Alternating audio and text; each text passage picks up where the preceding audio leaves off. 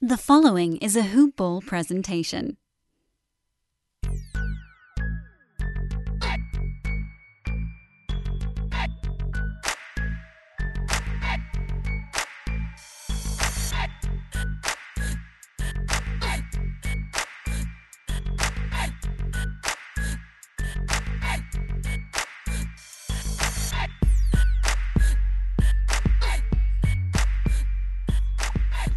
My name is Lawrence Brooks, and you're listening to the Hoop Ball Mavericks podcast. Ever since I started this podcast, people have been asking me for my betting tips. I'll always get asked, who you got, Lakers or Clippers, Brady or Mahomes? And I'll tell you what I tell them. Where you bet is just as important as who you're betting on. That's why I tell people to bet with my bookie. My bookie's rep is rock solid, and we've got all the best odds, contests, and promotions in the business. There's only one place I trust to handle my NBA-related bets. The one sportsbook guaranteed to give me the best lines for Friday night games, Monday night games, and everything in between. And you know me, you know I don't give my stamp of approval easily. To earn it, you've got to be the best at what you do, and my bookie is the best sportsbook out there, period. It's simple. Sign up, enter promo code HoopBall, and get your deposit match way halfway up to $1,000. Head over to my bookie if you want to add a little excitement to the sports you love and the games you bet. Bet with the best. Bet with my bookie. Hello and good evening, Hoop Ball fans, or I should say good afternoon in this case.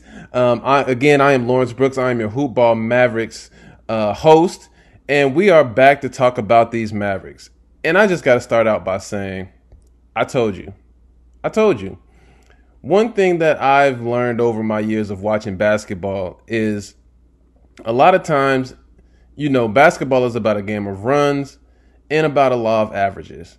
And when you have quality teams and quality players, you will get bounce back performances, much like we saw last night. Now, after the beatdown they took against Portland the game prior, there was just a lot of chatter, and there's always questions and this and that about, you know, what the team needs, what they should do, how guys are playing. And like I mentioned on the previous pod, sometimes bad games just happen. For whatever reason, it's not your night, you don't have your legs, maybe you had something bad to eat, you didn't get your usual nap in. There's always something to just point to when you have a bad game, and it just happens. And myself, as I've mentioned before on this podcast, being a former basketball player, I just know, like, some days the ball just doesn't go in the basket. Some days you're just not defending at a high rate. Some days you're just not as locked in as you would like to be, although you're trying to be. But we're all human, and so things happen. Life gets in the way. You're not going to go undefeated. You're not going to shoot 100% from the field every game. And so you're going to have these lulls in the season, or, you know, in the season with games where you just aren't at your best. And so that's what happened. And so I was very confident that they would turn it around and have a better game. And what do you know? They came back and won. Now, let me say this about the win, too. Now, I get the fact that it was a rout. Like, they blew the Blazers off the floor. Some of that has to do with the Blazers being tired and now the script being flipped on them, where this wasn't one of their best games. But at the same token, you had to expect that the Mavericks, at the very least, were going to come back and show an effort to play hard. They were, you know, as a team with pride, you're going to be somewhat embarrassed by a performance like that. So why would you not come out and show what you have? So first and foremost, Luka Doncic. I mean, I even live tweeted. I said I'm running out of things to say about him, because we know he's amazing. We know he's a superstar. We know he's been a prodigy since early age. I mean, he played his first professional game at the age of 16. MVP of the EuroLeague. I mean, his accomplishments just go on and on. He has proved himself again and again and again, and last night was no different. And one of the things that's most impressive to me about Luka's season overall so far is how bad he started out shooting the basketball from three to start the season. He was at, I want to say, under 10%. And now he's shooting 37% on the season, and he's at like 43% since February. I mean, these are amazing numbers and an amazing leap for a guy who seemingly didn't have his shooting stroke to start the season. And it's not as if he's been a great 3-point shooter to begin with, but it's clearly an improvement on his part. And for a guy that handles the ball as much as he does, and for a guy who's taking unassisted threes as much as he does, that's an amazing, amazing stat and an amazing percentage to shoot from three. And it's a large reason why they've been able to win as regularly as they have since being fully intact. So Luka's numbers on the night, I mean, he only played 29 minutes. He didn't even play in the fourth quarter. He had 37 through three quarters, which tied Dirk for the most points ever through three quarters for a Dallas Mavericks player. And anytime you can be mentioned in Dirk's class, I mean, what more can you say? A Dallas Maverick legend, all-time greatest player to put on that jersey. And Luka is right behind him, and his legend just continues to grow. He was 8 for 9 from the three-point line. He made his first 8 threes.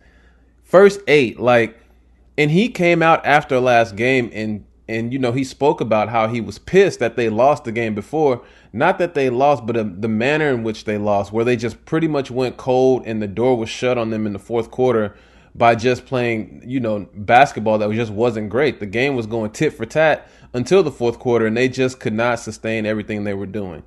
And I've mentioned several times how I think the overall team, the shooting percentages has worked against them because they've been one of the worst 3-point shooting teams in the NBA. But with Luka shooting the ball as well as he has, that's been very helpful. And so when you get into these games where you have a lead and you've been shooting the ball, fairly well from the perimeter, and then you get a team like Dallas who then everything dries up, then you have these situations where teams come back on you. Or, as I mentioned, Dallas is trying to make a comeback and they can't throw the ball in the basket. And that's all because they have inconsistent shooting as a team. So tonight they put it all in this game against Portland. They put it all together. I mean, everyone was clicking on all cylinders in terms of just what they were doing. You got a bounce back performance from Josh Richardson, who I knew he would bounce back because he's a prideful guy and he's somebody that I classify as a dog, and I knew he would come back and have a better game. He ended up with 21 points, 4 assists, 5 rebounds. He was 2 of 4 from the 3-point line, didn't miss a free throw. He only had 3 of those, only missed 3 shots overall. But one thing that I was really impressed with is just his overall aggressiveness. Aggressiveness doesn't always mean that you're going to play your best or you're going to shoot your best, but I just like guys that don't fold and walk into a corner and don't want to play anymore because they're afraid that they'll continue to mess up. No, Josh Richardson came out with the idea in mind that I'm in attack mode all night. And I love that for him. I love the fact that he came out and he just set a tone and an energy that he's just going to come out and he just has more pride than that. He's a competitor. So I love to see that. Dorian Finney-Smith, who was back, congratulates him to the birth of his son. He was back in the lineup. He ended up with 13 points on the night. He was 50% from 3 of 6. He had 5 rebounds, 2 assists. He was active on defense, 4 of 8 from the field overall. But his activity level was noticeable on defense too, hounding guys on the perimeter, being active in the passing lanes, just getting deflections, not necessarily recording a steal, but just making life difficult for everyone that he was checking for this game. Dwight Powell, 11 points. He was 4 of 4 from the field. He had 3 lobs in this game. Also 1 steal and 1 block. Now, I've been one that's talked about Dwight Powell all season as a guy who needed a little patience. He was a little bit of a rim runner and a guy who could occasionally make a 3-pointer last year to stretch the floor. His athleticism was something that he struggled with this season, and I think it's all because of the fact that he was trying to recover from an injury.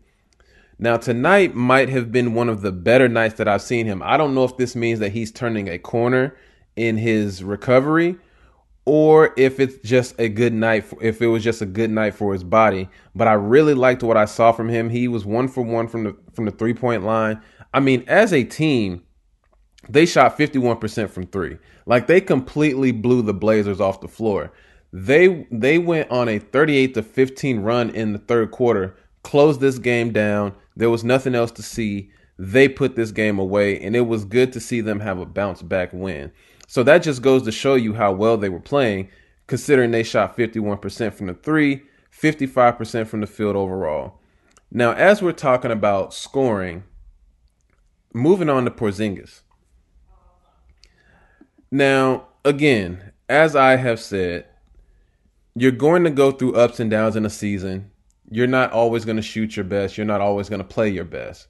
And this is no different for Kristaps Porzingis. He was 3 of 7 in this game. One of the things about him over the last few games, I would like to say, that's kind of, I don't want to say alarming, but it's something of note, is he's shot, for the guy who's their second leading scorer and a guy that they run a lot of offense through as their second leading scorer, he has less than 40 shot attempts in the last 3 games. And I know they've been kind of spreading the money around, so to speak, but that's a little odd considering, a guy who's averaging 20 points a game, that he's had less than 40 shot attempts in the last 3 games. And I mean, he only shot 7 times in this game.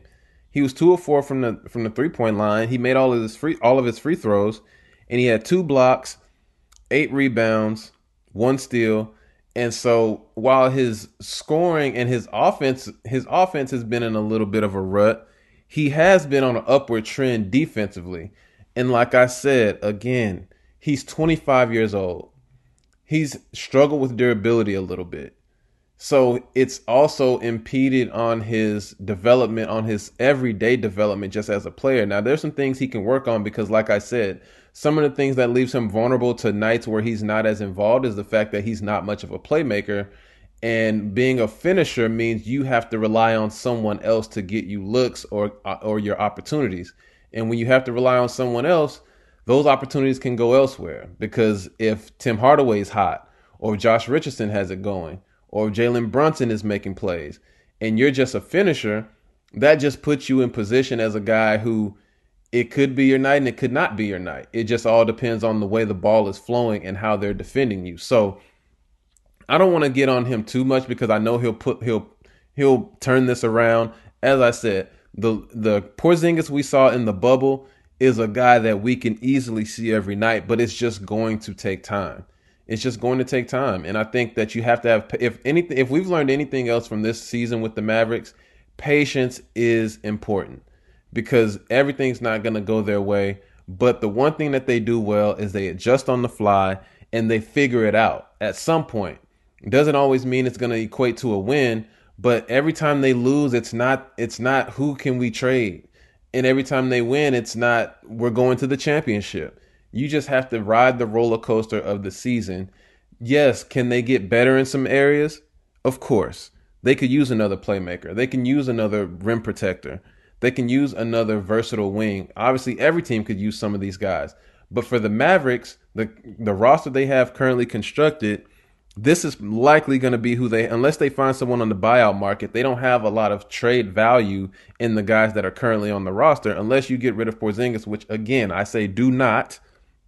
Keep him and continue to add on to this team. But everything else that they have, and obviously they're not getting rid of Luka, you're just going to have to ride with what you have. And what they have is enough to be a quality team. It's just not a championship team. But this is a playoff team. This is a top 8 Western Conference team. You got the good Tim Hardaway last night to an extent. He had 22 points. He was 4 of 9 from the field. He was only 1 of 5 from 3, which was, he's been scorching of lately from the 3-point line. But again, he gets hot with the best of them. He gets cold with the best of them. You even had Maxi Kleber, who was 2 of 3 from the 3-point line. He only had 8 points and 7 rebounds. And it's a workmanlike effort. He had 1 steal. But again, you're just getting contributions from everyone. In the games, they hold teams under 100 points. I know that they've been on the upswing in terms of defensive. They just look more cohesive and active defensively. They look more assertive in what they're trying to get accomplished. And they've held teams, I want to say in their last 14 games or so, they've held someone to less than 100 points 5 times.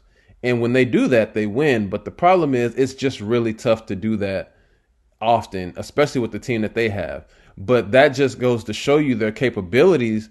They can defend when they're locked in. It just depends on when they're locked in. Now, obviously, of course, like I said, some of this game can be attributed to the fact that the Blazers were playing on tired legs, and that happens. But the Mavericks also played really, and when you're scoring and you're getting the ball out of the basket instead of missing shots and constantly having to be in transition defensively, where you have to locate and find an assignment that maybe isn't yours, it's much easier to set your defense when you're scoring and the team has to take the ball out of the basket, which obviously helps you solidify everything you want to do. So when you're clicking like that offensively, your defense is obviously going to pick up as well. And so this game was a great illustration of that. That this won't happen every game, but if they can just competitively keep teams under 50% shooting and they can continue to keep teams hovering around 100 points, they will win a lot more games, a whole lot. But with Luka playing out of his mind, it won't matter much anyway, because if he's going to play like this, he's hitting his step back 3-pointer on a regular.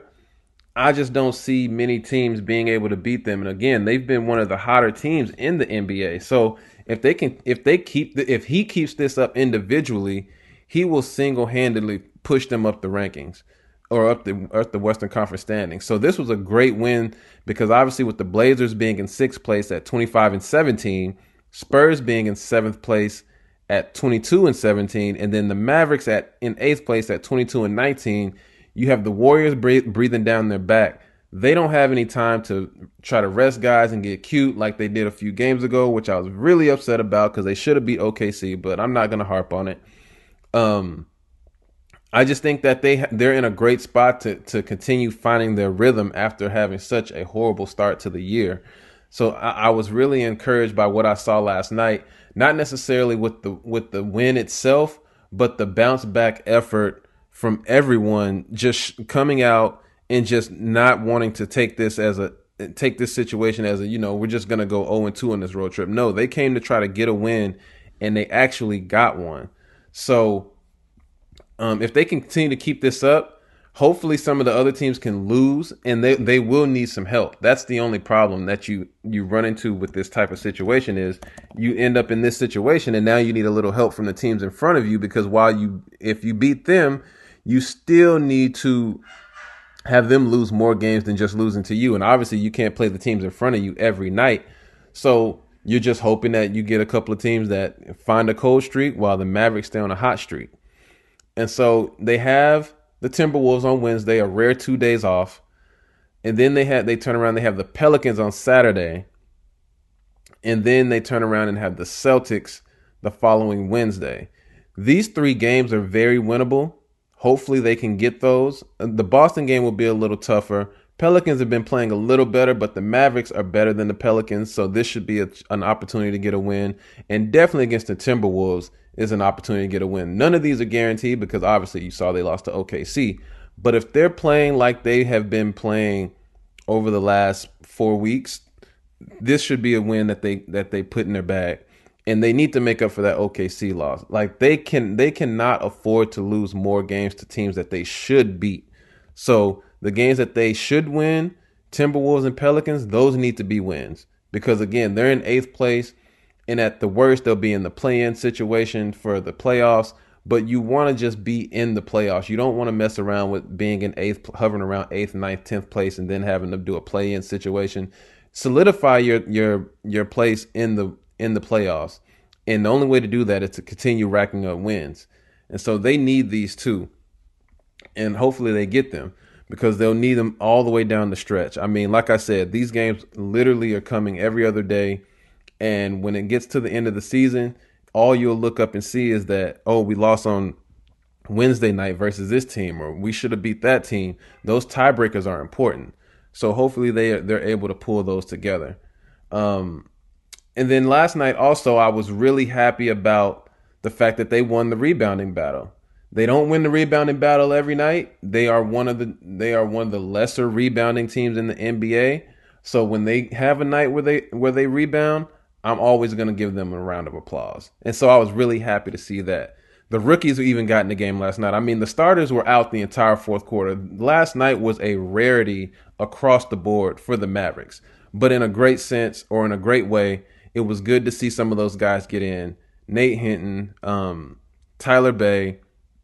You even had a little bit of Josh Green as well.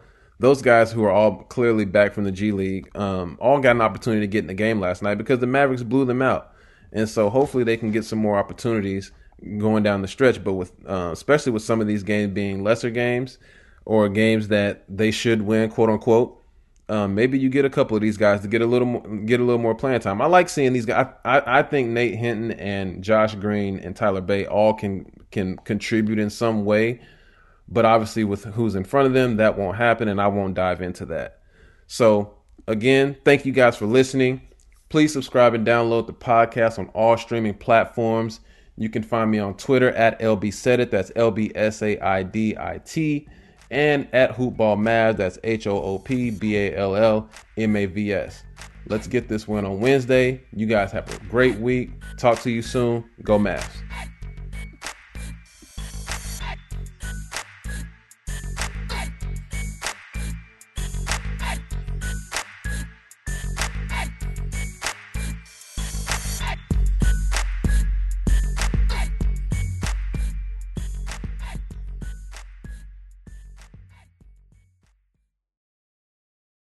This has been a Hoop Ball presentation.